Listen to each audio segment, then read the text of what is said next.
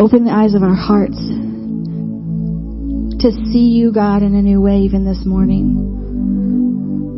We love that you are a God who's always present in our lives, whose love has absolutely no restraint. And we're so grateful for that in this moment, in your presence, we can praise you. We can sing right to you, God.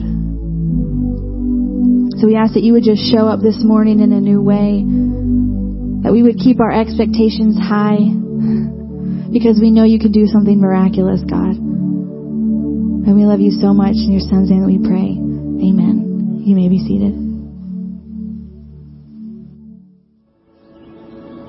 So, you're really him, aren't you?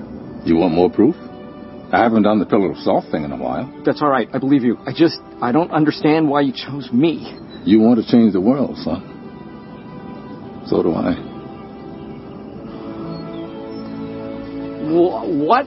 Why an ark? I mean, that's like flood territory. You wouldn't do that again. You wouldn't do that. Would you do that? Let's just say that whatever I do because I love you. Well, then you have to understand that this whole building an ark thing is really not part of my plans here. I need to settle into my house. I need to make a good impression at work. What? Your plans. What are you talking? We're talking about an ark, right? I mean, an ark? An ark is huge. I don't even know where I would begin. Well, I hear that a lot. People want to change the world, don't know how to begin. You want to know how to change the world, son? One act of random kindness at a time.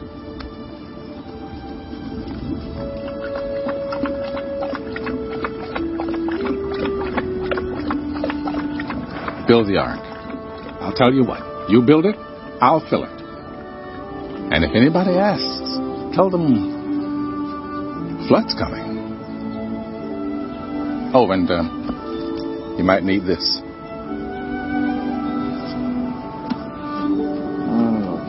Okay, so what do? I grab the wood and then... Oh, okay. That's just cruel. Do you see him? I don't see him. Wouldn't it be really nice sometimes if we could just communicate with God that way? If that was just so easy, okay, to hear from God. It was just that simple. Well, last week, in our series, Hearing God's Voice, we started the first part of a sermon, okay, and that sermon basically was just sit back and listen. Just sit back and listen. And we were talking about the book of Habakkuk and how we can use the book of Habakkuk and go through a series of steps or a process, a 6-part process to hear God's voice. We want to hear God's voice. A couple of weeks ago, we did a 2-part sermon. We did the first part and we did the second part, and we made that little bookmark up that we gave you and you're able to put in your Bible. If you want one, if you weren't here last week and you listened to the sermons online or whatever and you'd like the bookmark, just let me know. We're going to get more bookmarks made and we'll have them here next week.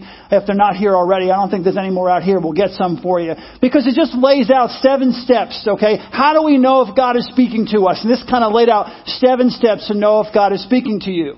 So then last week we started again and we talked about, okay, what is a 6-point process to help us to understand and hear God's voice? And we're looking at the book of Habakkuk. We said that the first 3, okay, were to have a passion to do God's will. So first, we have to have a passion to do God's will. And then we said we need to retreat, okay, to a quiet place. That was 2. And then number 3 was to calm your mind and your heart. To calm your mind and your heart. If you remember last week, we just started playing music at the end. That piano music, and we quietly read Psalm 23, 24, and 25. We prayed. We allowed God to speak to us. And I've got such good feedback from that. And a lot of you were asking about the music and how do we get it. Just call the church office. We'll make sure that we get you that information on how to get that music. Because it's a great way. We have to learn to spend the time necessary to hear God's voice. Well, this morning what I want to do is look at the last three in that process. What I'm trying to learn, what we're trying to learn through all of this is how do we in our prayer life have a dialogue and not just a monologue? How do we turn our prayer life from a monologue into a dialogue? So we're going to look at the last three. We looked at the first three. Now this morning we're going to look at the last three. With that as our goal of turning our prayer life from a monologue into a dialogue, number 4 in this process, number 4 is picture it in your mind. You need to picture it in your mind. Habakkuk, we're going through the book of Habakkuk here. It's 3 chapters. We're using the book of Habakkuk to kind of lay this all out. And in chapter 1 of Habakkuk's asking questions. God, why? Why is this happening? Or why is Israel behaving this way? Why are you allowing this to happen? And God gives him a little bit of an answer. And he didn't like the answer. He asks him even more questions. Why would you use them? How could you use the Babylonians? And he goes through all of these things. So in chapter 1, he's doing all the talking. And in chapter 2, he begins to listen. So when we're talking about hearing from God, one of the ways that we can hear from God is we need to picture it in our minds. Habakkuk chapter 2 and verse 1 says this. Listen to the words. I will look to see what he will say to me. I will look to see what he will say to me. Why look what he will say? Notice he doesn't say, I will listen to what God will say to me. He says, I will look to see what God will say to me. God, the artist, wants to paint pictures in our minds. God is an artist. God speaks to us visually. God is able to speak to us visually. We can picture things in our minds. Has that ever happened to you? Where God has spoken to you and given you a vision in your mind, something in your mind where you're praying and then God says, okay, his answer, but his answer isn't a still quiet voice. His answer is visual. He puts something in your mind. He puts it there. I remember as I was going through this, I thought to myself, what are some examples of that in my own life? Now, for me, I'm a very visual person. And so when God speaks to me, He does speak to me in pictures an awful lot. And 2 of the examples that really stuck out to me were this facility, this whole 2 blocks here in downtown Mason. When we first were going to buy this property, we walked around and we looked at it. And this whole building was just one open space. And it was, it was ratty. It was a manufacturing plant. That building was 10 times worse. It's about 80 years old. There was oil on the floor. It smelled like oil inside. It was it was unbelievable. The whole property was surrounded by an ugly green fence. This building was turquoise blue. Bam! Your retinas were burning as you drove by. So you got this green fence, this turquoise building. There were dumpsters in front of the Grace Impact Center that were so big. They were those compactor dumpsters. They weren't just regular big dumpsters. They compacted the garbage, and there were 2 or 3 of them sitting outside. It was stark. You walked inside, and people would say, when we first started looking at this, why would you want to buy that property? But honestly, when I walked on the property, I saw something totally different. We were praying about, God, where can we meet? What do you want to give to us? And when I walked into this building, I saw so much of what is here today, and so did other people. When I walked into the Grace Impact Center, people were like, we literally were talking about, should we just tear this down? In my mind, I never want to tear it down, because I walked in to this open space and I saw, man, look at the size of that. We could put a basketball court there. And wow, look at the size of that. We could put a soccer field in there. And look at this and look at that. And I was a youth pastor for 15 years before we started Grace Chapel. And so to me, I was seeing these giant open spaces. Other people were seeing like trash, and I was looking at saying, oh my gosh, what could we do with this? Because God puts pictures in your mind of what could possibly be. There's a section in the back of the Grace Impact Center that's larger than a soccer field, and in some places it's 4 stories tall. And I picture in my mind, I can close my eyes and picture walking down hallways in a building that is a school of the arts, where people are coming in and learning all the different arts, music and drama and drawing and you name it, all the different arts that you can imagine, that people would come in and throughout the week use that, like they use the soccer field and use the basketball court. They would use it as a school of the arts. Okay? Now remember I said that, unless God changes, unless God just, gives us a broader vision and says, here's what I want you to do, or that will at some point happen. That will happen. God puts thoughts, puts vision, puts pictures in your mind. That's what He does. He lays it out. When we first started going to Mexico and we actually had our staff, like Todd and Beth, moved to Mexico, to Monterrey. We brought 50 students down there and we actually stayed in their house, okay? This was just a regular Mexican house. We destroyed their regular Mexican house with 50 high school students. And so we started talking about, we need something else. Wouldn't it be great if we had a facility that could house, hundreds of people at a time? So, because we can't bring this many people down. And so we started talking to Rene Gonzalez, who was a pastor of the church that we connected with down there. And he said, we were over his house for dinner. And I said to him, hey, do you know of any land that's available that we could blah, blah, blah? He said, and it was a bunch of us there. We were all there for dinner. And he said, come with me. And so we walked down his road. If you've ever been to LDM in Monterey, we walked down the road, okay, that leads up to the main entrance. And there was no really gate there or anything because there was nothing, it was just like an open field and an old thread factory. We walked on there and he said, we could probably get this for a good price. I know the person, we could talk to them. And I kid you not, we were all standing there. And for me, I can just speak for myself.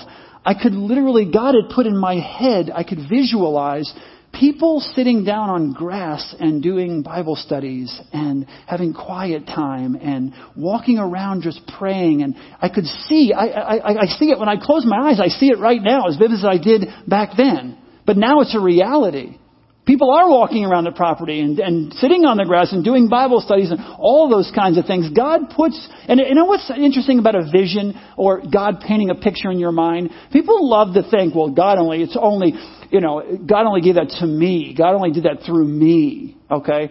Here's Jeff Greer's thought on this. If He only gives it to you, I'm not sure if that really is coming from the Holy Spirit. You really want to know if it's from the Holy Spirit if He gives it to multiple people at the same time. To me, that God is really speaking when multiple people are seeing something at the same time. They envision it at the same time. God is moving. Now, I'm not saying He never speaks to just one person. Of course He does. We know that in the Bible. We see that. Okay?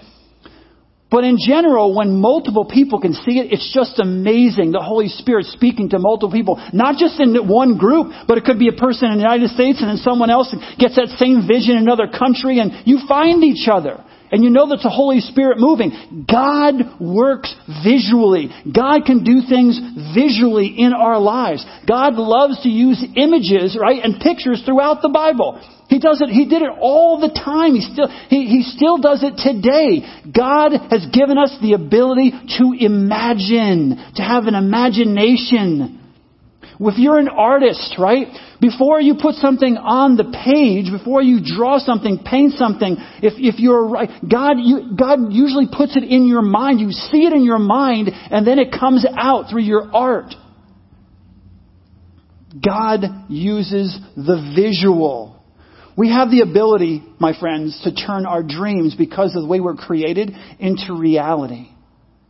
About 60 to 65% of you are visual thinkers, naturally visual thinkers. Okay? It's just that's what you're comfortable doing. You are a natural visual thinker. Someone will read you a story, or you'll start reading a story yourself, and without even closing your eyes, you can picture that story in your mind because that's the way you're created. That's the way you're designed. You can see it so easily. So when God shows you something, sometimes it's visual. I can look, Habakkuk says, I will look and see. But the question is, how do you do that if you're not naturally a visual thinker? How does that happen if you're not naturally that way? Well, it's okay. You can just ask God. You can just ask Him. You take the time and you say, God, reveal this to me. God, show me. The Bible says over and over again, ask and you shall, right? Ask and you shall. In Matthew 7:7, it says, ask and it will be given to you. Seek and you will find. Knock and the door will be open to you. In James chapter 1, verses 5 and 6, it says this, if any of you lacks wisdom, you should ask God, who gives generously to all without finding fault, and it will be given to you. But when you ask, you must believe and not doubt, because the one who doubts is like a wave of the sea blown and tossed by the wind. James is saying that we need to ask God very specifically to help us to see it. So if you don't naturally visualize things, then ask God to show you. It's one of the ways that God speaks to you. Visually. So it's okay for you to say, God, show me. Ask, and ye shall. That's what the Bible says. And here's the thing. When you ask Him specifically, God, show me. I need to hear from you. So show me what you want me to understand. Show me. Speak to me, Lord, but show me as well. When you do that, you need to, because He says, and believe and not doubt. He says, ask specifically, and then believe and not doubt. Why? Because when we ask, we need to ask with anticipation. We need to ask. Jen said it earlier. We need to ask with anticipation. We need to believe that God is going to do what we're asking Him to do. The problem is we ask God sometimes, but we don't believe He's going to respond. We have to come with an anticipation that God is going to fulfill what we're asking Him to do. We need to trust that He's going to do that. And again, you say, well, how do I know if the picture in my mind is from God or it's just, something I put in my own mind? Well, again, I'm going to go back to this. You take it to the Word of God. Does the Word of God reflect what you're seeing in your mind? That's the most important thing. We need to verify. We always need to verify whatever we see or whatever we hear, whatever we're hearing in our minds or seeing in our minds, it should be verified through the Word of God, through the Bible. Then you'll know. So you verify it through the Word of God. In Psalm 119:18 it says this, open my eyes that I may see wonderful things in your law. Open my eyes that I may see wonderful things in your law. The Word of God will reveal to you what God is putting in your mind and in your heart. So we need to go back here just for a second. It's not just listening and hearing from God. God will visually give you things. Some of you, again, more than others. But God will visually show you things. And when He shows you those things, or when you hear those things, you take them back to the Word of God. Is it reflected in the Word of God? Does the Word of God verify what I believe I'm hearing and seeing from God? That's number 4. Number 5, okay? Record what you hear and what you see. Record what God is teaching you. Record. This is so important. That God constantly is telling us to remember, to remember, to remember. So we need to record what God is teaching us. Habakkuk chapter 2 and verse 2 says, then the Lord replied, write down the revelation and make it plain on tablets so that a herald may run with it. That's really what Habakkuk did in the book of Habakkuk, right? He expressed his feelings. He basically expressed his feelings, what he was saying to God and what God was saying to him. And he wrote those down. He wrote them down. He wrote down what he was feeling, what he was saying to God, and then what God was saying to him. So I want you, one of the things that you can do is you write those things down, what God is teaching you. Now, I'm going to be dead honest here. I am not claiming that I journal every single day. All right. I'm not a big journaler. And as I was going through this, I thought to myself, I got to make sure that people understand that I don't journal every day and all that kind of thing. But then I thought to myself, wait a second. In a way, I do every week journal. Okay. And it's through the sermon. What God is teaching me, I will write down what God is saying to me. What the Holy Spirit is speaking, what He's saying in my heart, the things that I've learned. So in a way, I am journaling every single week. everything I try to learn from God is reflected in my sermon. My feelings, my passions, my stories. All the things that I've learned that God is teaching me. My strengths and my weaknesses. My failures. All the things that God says to me and what I say to God, I do journal in sermons. I mean, you guys know that. I told the story up front. Even this morning. I journal that in my heart. I express it in my words, and also I write it down. I take the time to write it down. And I think about that. I think, I am so glad. I am so excited in my heart. I'm so that those in the past, that people in the past would write down what they're feeling and what God did in their lives. If that didn't happen, you wouldn't have the Psalms. Okay? The Psalms are an expression. You go read the Psalms. It's basically crying out to God. God, why is this happening? God, show me. God, speak to me. It's crying out. The book of Habakkuk, the same thing. In chapter 1, he's saying, what is going on here? How can you let this continue to happen? That's chapter 1. He does all the talking pretty much. In chapter 2, closes his mouth and he listens to God. He's listening to God. But he's laying all of that out. We wouldn't have the book of Habakkuk. Actually, that's just 2 books. Think about the New Testament. People pouring out their lives. God working through. God speaking through people's lives. David, for example. David told us about things that were going on in his life. His successes and his failures. When David messed up with Bathsheba, right? Bathsheba, she's on a rooftop, and he gets on the rooftop and he sees her and she's so beautiful, and he goes over and then he commits adultery and ends up Uriah the Hittite and all those things that are going on. You know the story. Most of you know the story about Bathsheba and what David did. David expressed that incredibly well when he realized what he did. When Nathan the prophet comes to him and reveals to him what he's truly done, David's repentance in Psalm 51 if we didn't have Psalm 51, we wouldn't really, in a lot of ways, know truly how to express it the same way. Psalm 51 helped me to express what it means when I fall short of God. And not just going, well, sorry, God, I didn't mean to do that. No. Listen to Psalm 51. I'm going to read verses 1 through 7, okay? It's longer, and you should read the entire thing today. But listen to Psalm 51, verses 1 through 7.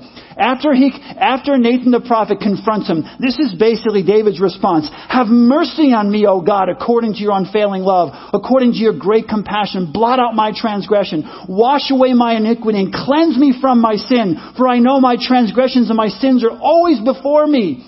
Against you only have I sinned and done what is evil in your sight, so that you may be proved right in your verdict and justified when you judge. Surely I was sinful at birth, sinful from the time my mother conceived me. Yet you desired faithfulness even in the womb. You taught me wisdom in the secret place. Cleanse me with hyssop and I will be clean. Hyssop and I will be clean. Wash me and I'll be whiter than snow. And then he goes on.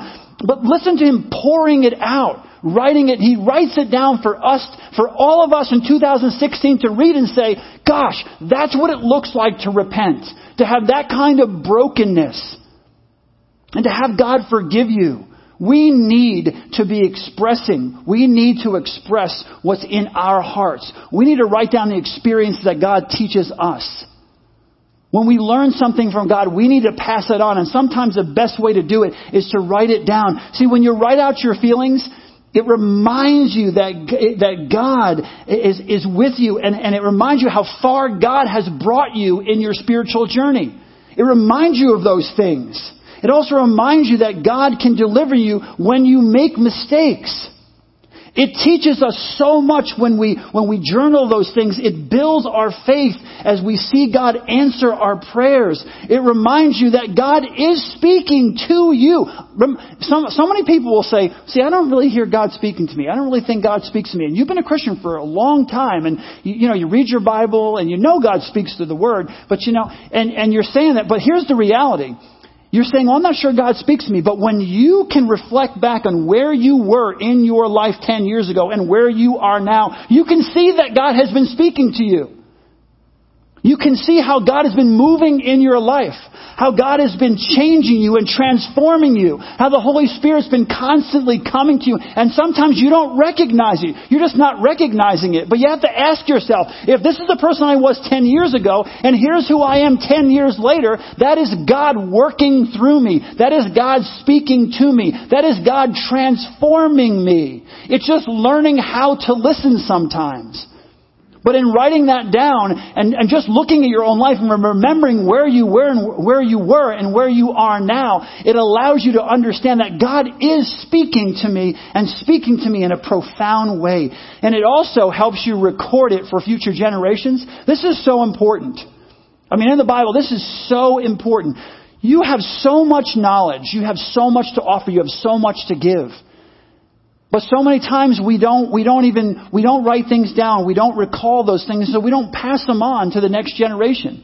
In Psalm 102 and verse 18, it says this, "Let this be written for a future generation, that a people not yet created may praise the Lord." Each one of us has so much knowledge. Each one of us has so many experiences, and that's what we do with our own children, right? We want to pass on information to our children. We've had experience in the past. That's why we tell them, "Hey, don't go to that party or whatever. I wouldn't do that if I were you. And here's why." And some guy drives up on a motorcycle. His name is Snake, right? And he's got like a skull thing on his, helmet on and everything, and he's going to date your daughter. And you're like, now nothing wrong with, Snake's a person, so you love him, but you dated Snake's father way back when, right? And he was the exact same kind of person. He never really changed. So you want to tell your daughter, listen, don't date him, right? I have experience. Do not date him. You want to pass that experience on. That's what God is asking us to do, to constantly pass on what we've learned, to express that to others and pass on what we've learned. I've written a couple of books, and here's why I've written those books. I am a visual. I visualize things and then I verbalize those things. God puts something in my head and then I breathe it out. Okay? I verbalize those things. That's my natural way of expressing and sharing with people what God is doing in my life. But being surrounded with the people I've been surrounded with for the last 25 years, they've helped me to realize, you know what? It's great you have it in your head, but you've probably forgotten so much that you should be sharing. And so I've been encouraged by others to write it down. And so for example, the business tree book that we read, Chuck Prophet and I wrote a business tree book. And it's a focus on marketplace ministry. Why do we do that? Because people are walking this campus by the hundreds every single year. We're going to conferences, we're writing articles, and what we need to do is when people ask us questions, well, how did you do that? Instead of just coming up with your mind, okay, I can't remember, what exactly did we do back then? No, here it is. And here's the reason we do that, all right? Honestly before God, not because we can say, oh, look how great we are. Look at all the things we've done. More than that, it's to help people not to make the same mistakes that we have made. Because this is all about the kingdom of God. It's not about building your kingdom on the whatever acres we have here on 42. It's about building. We want to build, obviously, our church, but in the context of building the kingdom of God. And I say to people, if we can help you jump 10 years ahead from where you are right now, that's what we want to do. Why would you let a brother and sister in Christ, if they want to do marketplace ministry, for example, why would you want them to go through all the ups and downs, struggles that you were through? Why would you want them to lay in bed and worry about the things that you worried about? No, you give them the information so they can jump 10 years ahead and avoid all that, so they can build the kingdom of God. They can move on from there. They're going to learn their own lessons that maybe they can share with you. I'm writing a book right now. I'll be finished in about a month. It's called Conversations with a Happy Heathen. Many of you remember that series that we were going through. Anne Marie is a good friend of mine, and she's the person that got me to come back to church the second time by giving those smile faces and saying, we're all glad you're here. I wasn't going to come back. I came back. 30 years later, I find out that she's an atheist. Obviously, I'm a pastor. We've been writing back and forth for about 6 years now on Facebook and debating. It's been a 6-year debate. I put it in book form. Why did I do that? Because our high school students and our college students, this is why I did it. Okay? Our high school students and our college students, I want them to be prepared when they go into college, when they go into high school, to answer the questions that they're going to have to face. I want to pass on what God has taught me. Anne Marie has asked me incredible questions that have been very difficult. I try to answer those questions. I want to pass that knowledge on to our students so that when they're in the classroom and someone says, well, if there's a God, bing, bing, bing, bing, bang, or there isn't a God because bang, bang, bang, they can say, well, wait a second. No, that's not because, and go through that. And their faith is still strengthened. They can overcome. You all need to, in some way, journal that, verbally get it down on a tape, something, videotape yourself, I don't care. But make sure you're passing on the legacy that God has given you, that God has shown you. We all need to do that. Every single one of us in this room needs to remember what God has done and pass it on to another generation. So, as we draw closer to God, as God teaches us all of these things, and we move and grow in our faith, it leads us to number 6 in this process, okay? So let me go back. Habakkuk, in the first chapter 1, is going, God, I don't understand this. This is crazy. Look how Israel's behaving. You're not responding the way you said you're supposed to respond. I don't understand. And then God says, well, here's what I'm going to do. And he goes, whoa, whoa, whoa, whoa, whoa. I don't like that either. Why would you bring that nation over? They're terrible. They're our enemies. And doesn't like that. So in chapter 1, he's just crying out to God saying, question, question, question, question, question. Chapter 2, he stops talking and he starts to listen, right? God says to him, and he starts speaking. Habakkuk begins to listen. Okay, he takes it all in. In chapter 3, Habakkuk starts to worship. Okay, that's number 6. We need to worship. We need to respond to God in worship. When God speaks to us, we need to respond to God in worship. In Habakkuk 3:2, it says this, Lord, I have heard of your fame. I stand in awe of your deeds, Lord. Repeat them in our day. In our time, make them known. In wrath, remember mercy. When you hear from God, it should prompt you to worship. I'll share a story I probably shared with some of you already, but I think it fits perfectly into this sermon. When I was 17 years old, I worked at a kennel.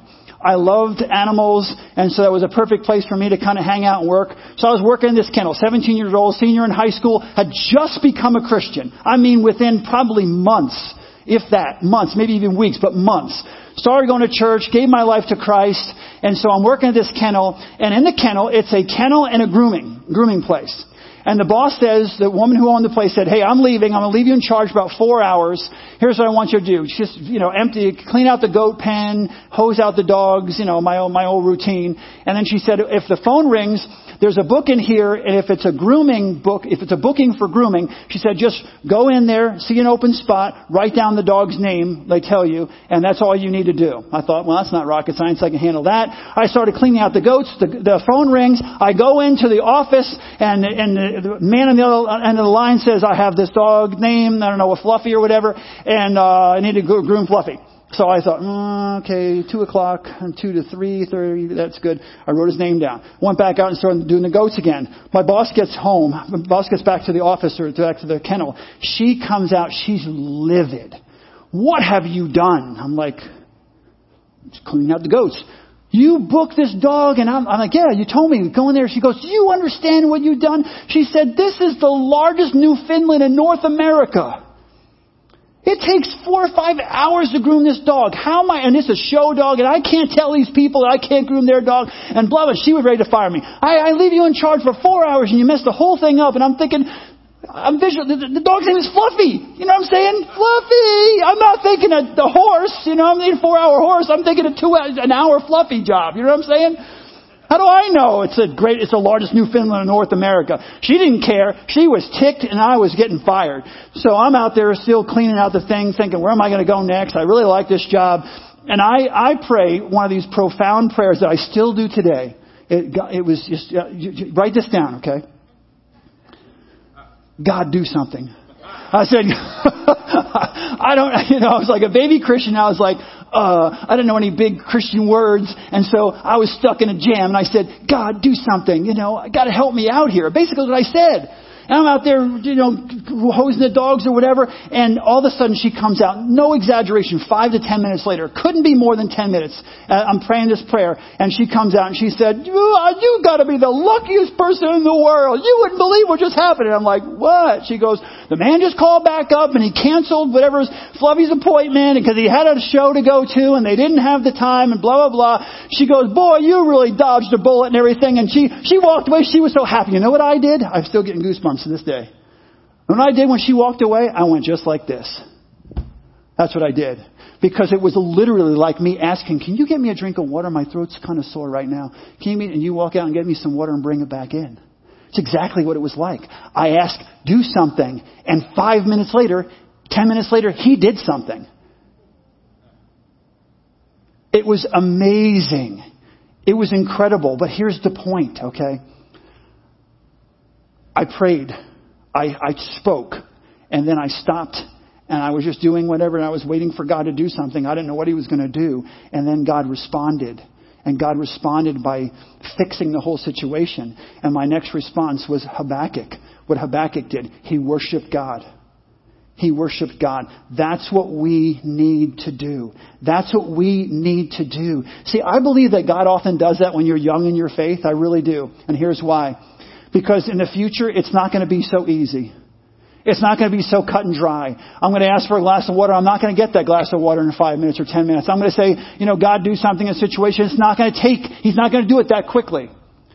And I believe God does it early in your faith so that you can remember. You can remember what he did. So when it doesn't happen so quickly, you're okay. You realize, no, God is with me. I remember that time. But here's the thing. When that happens to you, when you don't get an answer right away, it frustrates people.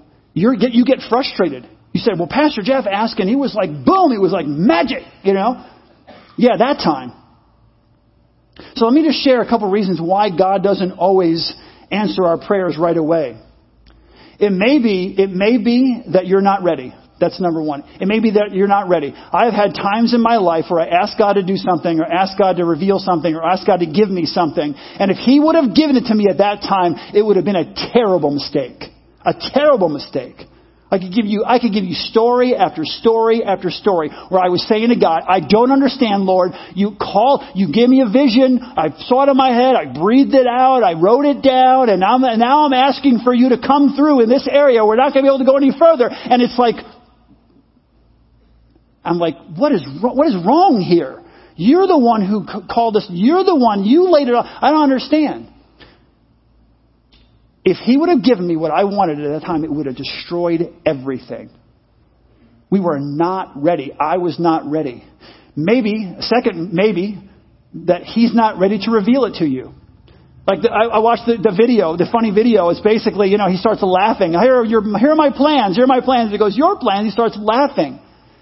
Sometimes God's not ready to reveal it to us. It's not in his timing to reveal it to us. Sometimes God just wants you to learn to trust him. He just wants you to learn to trust him. He's not going to say yes right away. He's going to take his time. And sometimes it may take years before he answers that question, which is another reason we need to write this stuff down sometimes, because he answers you and you don't worship him because you forgot you even asked the question. But he's answering you a year later or 2 years later. And you're like, oh, this is cool. But you don't remember that you actually specifically asked him to do that in your life. It may mean that both your choices are fine, are good. For example, you're in college. You're not in college yet, but you're a junior or a senior. You're thinking of where should I go to college? You send out all these applications, these colleges, and 2 or 3 colleges say, you're so fantastic, because you are, that we want you here.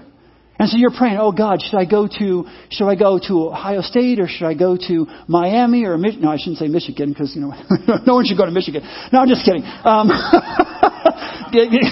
It's not of the Lord if you start hearing Michigan. It's like, who's that? Is that the devil speaking to me? I don't know. No, I'm kidding. If you went to Michigan, get out of the church. No, if you went to no. So you may want to go to Ohio State, or you may want to go to Miami University, and you're thinking, oh Lord, show me that. And God's saying, Miami University is wonderful. Ohio State's wonderful. Pick one. Just make sure when you get there, you adhere to this, and you're doing what I've called you to do, and you're accomplishing the things that I want you to accomplish in college, and you're living your life in such a way. He doesn't care if you go to Ohio State or Miami University. Both are fine. Should I take this job or should I take that job? I can't hear you, Lord, because the Lord's like, pick one. I'm like, that job is a great job. As long as you're a minister in the marketplace, wherever you are in that job, I want you to be a minister in that place. You want to be a minister in that place? That's fine too. As long as you're a minister in those two places, choose which one you want to go to. Let me tell you the last one, the final one as we close here. You may not be able to hear from God because you don't know God. Because you don't know Him. You don't have a personal relationship with God. You don't have that saving faith. You kind of believe in a God out there somewhere, but you don't have that connectedness and that personal relationship, that saving faith.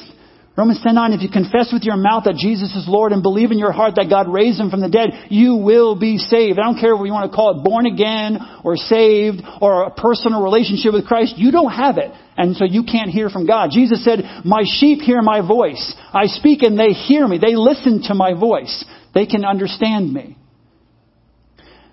When it comes to saving faith, it consists of three things, okay, theologically. Knowledge, belief, and obedience. Those are the three things. Knowledge, belief, and obedience. Let me give you an example. Demons. Okay? Do demons have knowledge of God? Yes, they do. More than you do. Way more than you'll ever, well, not ever have, because when you get to heaven. But demons have more knowledge of God than you do. Okay? Do they believe in God? Oh, yeah. They've seen Him. They've experienced Him. They have knowledge and belief. What do they lack?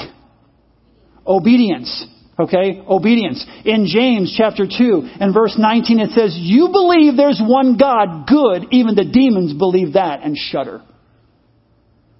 Why do they shudder? They don't have a personal relationship. They don't have a saving faith. They have knowledge, they have belief, they don't have obedience. And what I'm saying this morning is that maybe the reason you can't hear God is that you don't have that personal relationship with the living God. See, those three principles work together. They work together to draw us into an intimate relationship with God. And so what we need to do is make sure that we're saying, God, yes, I have knowledge of you. I believe in you. But Lord, I want you to, it's not just my Savior, but my Lord. I want you to be the Lord of my life. In John 15:15, Jesus takes it one step further. He says, I no longer call you servants. I call you friends. Friends. You know your friend because you know their voice. You have the intimate relationship with them. When their friend calls up, you know their voice right away because you have that deep, abiding relationship with that friend. I want you to bow your heads with me as we close here. And I want to pray. And after I'm going to say a simple prayer. But after I pray, I'm going to pray another prayer. And if it's your desire to fully have a deep relationship with God, to fully know Him, knowledge, belief, obedience, to have a saving relationship with God, to be a part of God's very family, I want you to pray a simple prayer with me. So I'm going to pray first, and then I'll let you know when I want you to pray this prayer with me. I want you to pray it in your heart. You don't have to say it out loud. So, Father, I thank you for loving us so much that you desire to listen to us and talk to us. Not just listen to us, but have a dialogue with us. That you love us that much.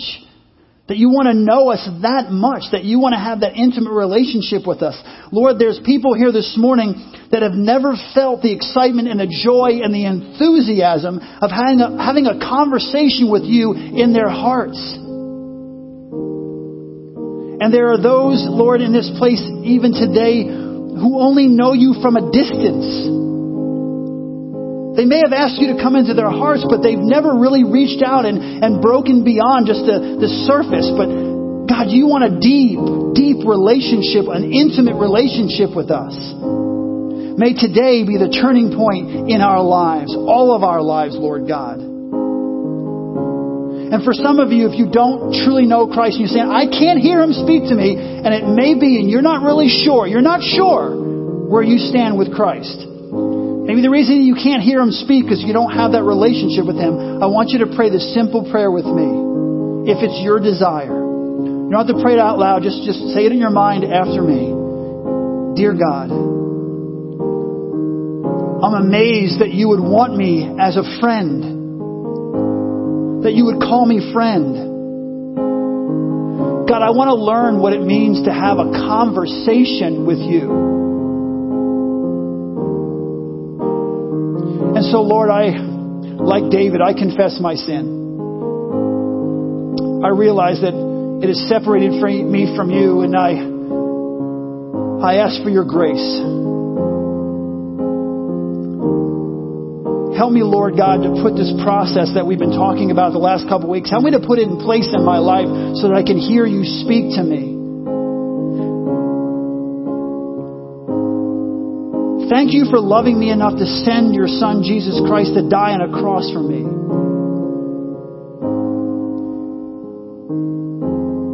Jesus, I want to know you more and more every day. Jesus, I want you to lead me. I want to be obedient to you. I want you to lead me in every area of my life, in school, at work, at home. It doesn't matter. In my thought life, in my relationships, I want you to lead me in every area of my life.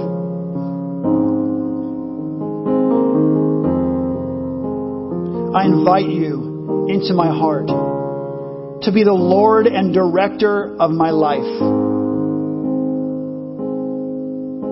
I ask that you would fill me with your Spirit. I ask that you would show me my purpose. Adopt me into your family, I pray in Jesus' name. Before you raise your heads, if there's anyone here who prayed that prayer for the very first time, or you weren't really sure where you stood spiritually, if you prayed that prayer with me, just put your hand up and then put it right back down. Just raise your hand up and put it right back down. Amen. Amen. Awesome.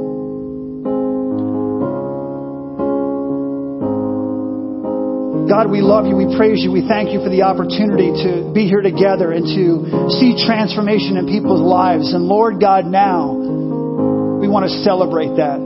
If you would all please, if you would just stand up. If you would stand up, here's what I want to do. I want to live out what we talked about last week again, all right? We talked this morning about speaking to God, okay? And then having God speak to us. And once God speaks to us and answers our prayers, we want to celebrate. We had people raise their hands this morning in first service and second service who've given their lives to Christ. We said in the beginning that we're anticipating God to do something miraculous in this service. Jen said it, I said it. God has done something miraculous in this service in people's hearts, and they've given their lives to Christ. So I want you to come forward. Come on up, everybody. We're just going to close out this last song together as a congregation. We're going to praise God. We're going to worship Him as we close out. Guess what Habakkuk did? He talked to God, he heard from God, and he worshiped God. Let's worship God and close out this morning.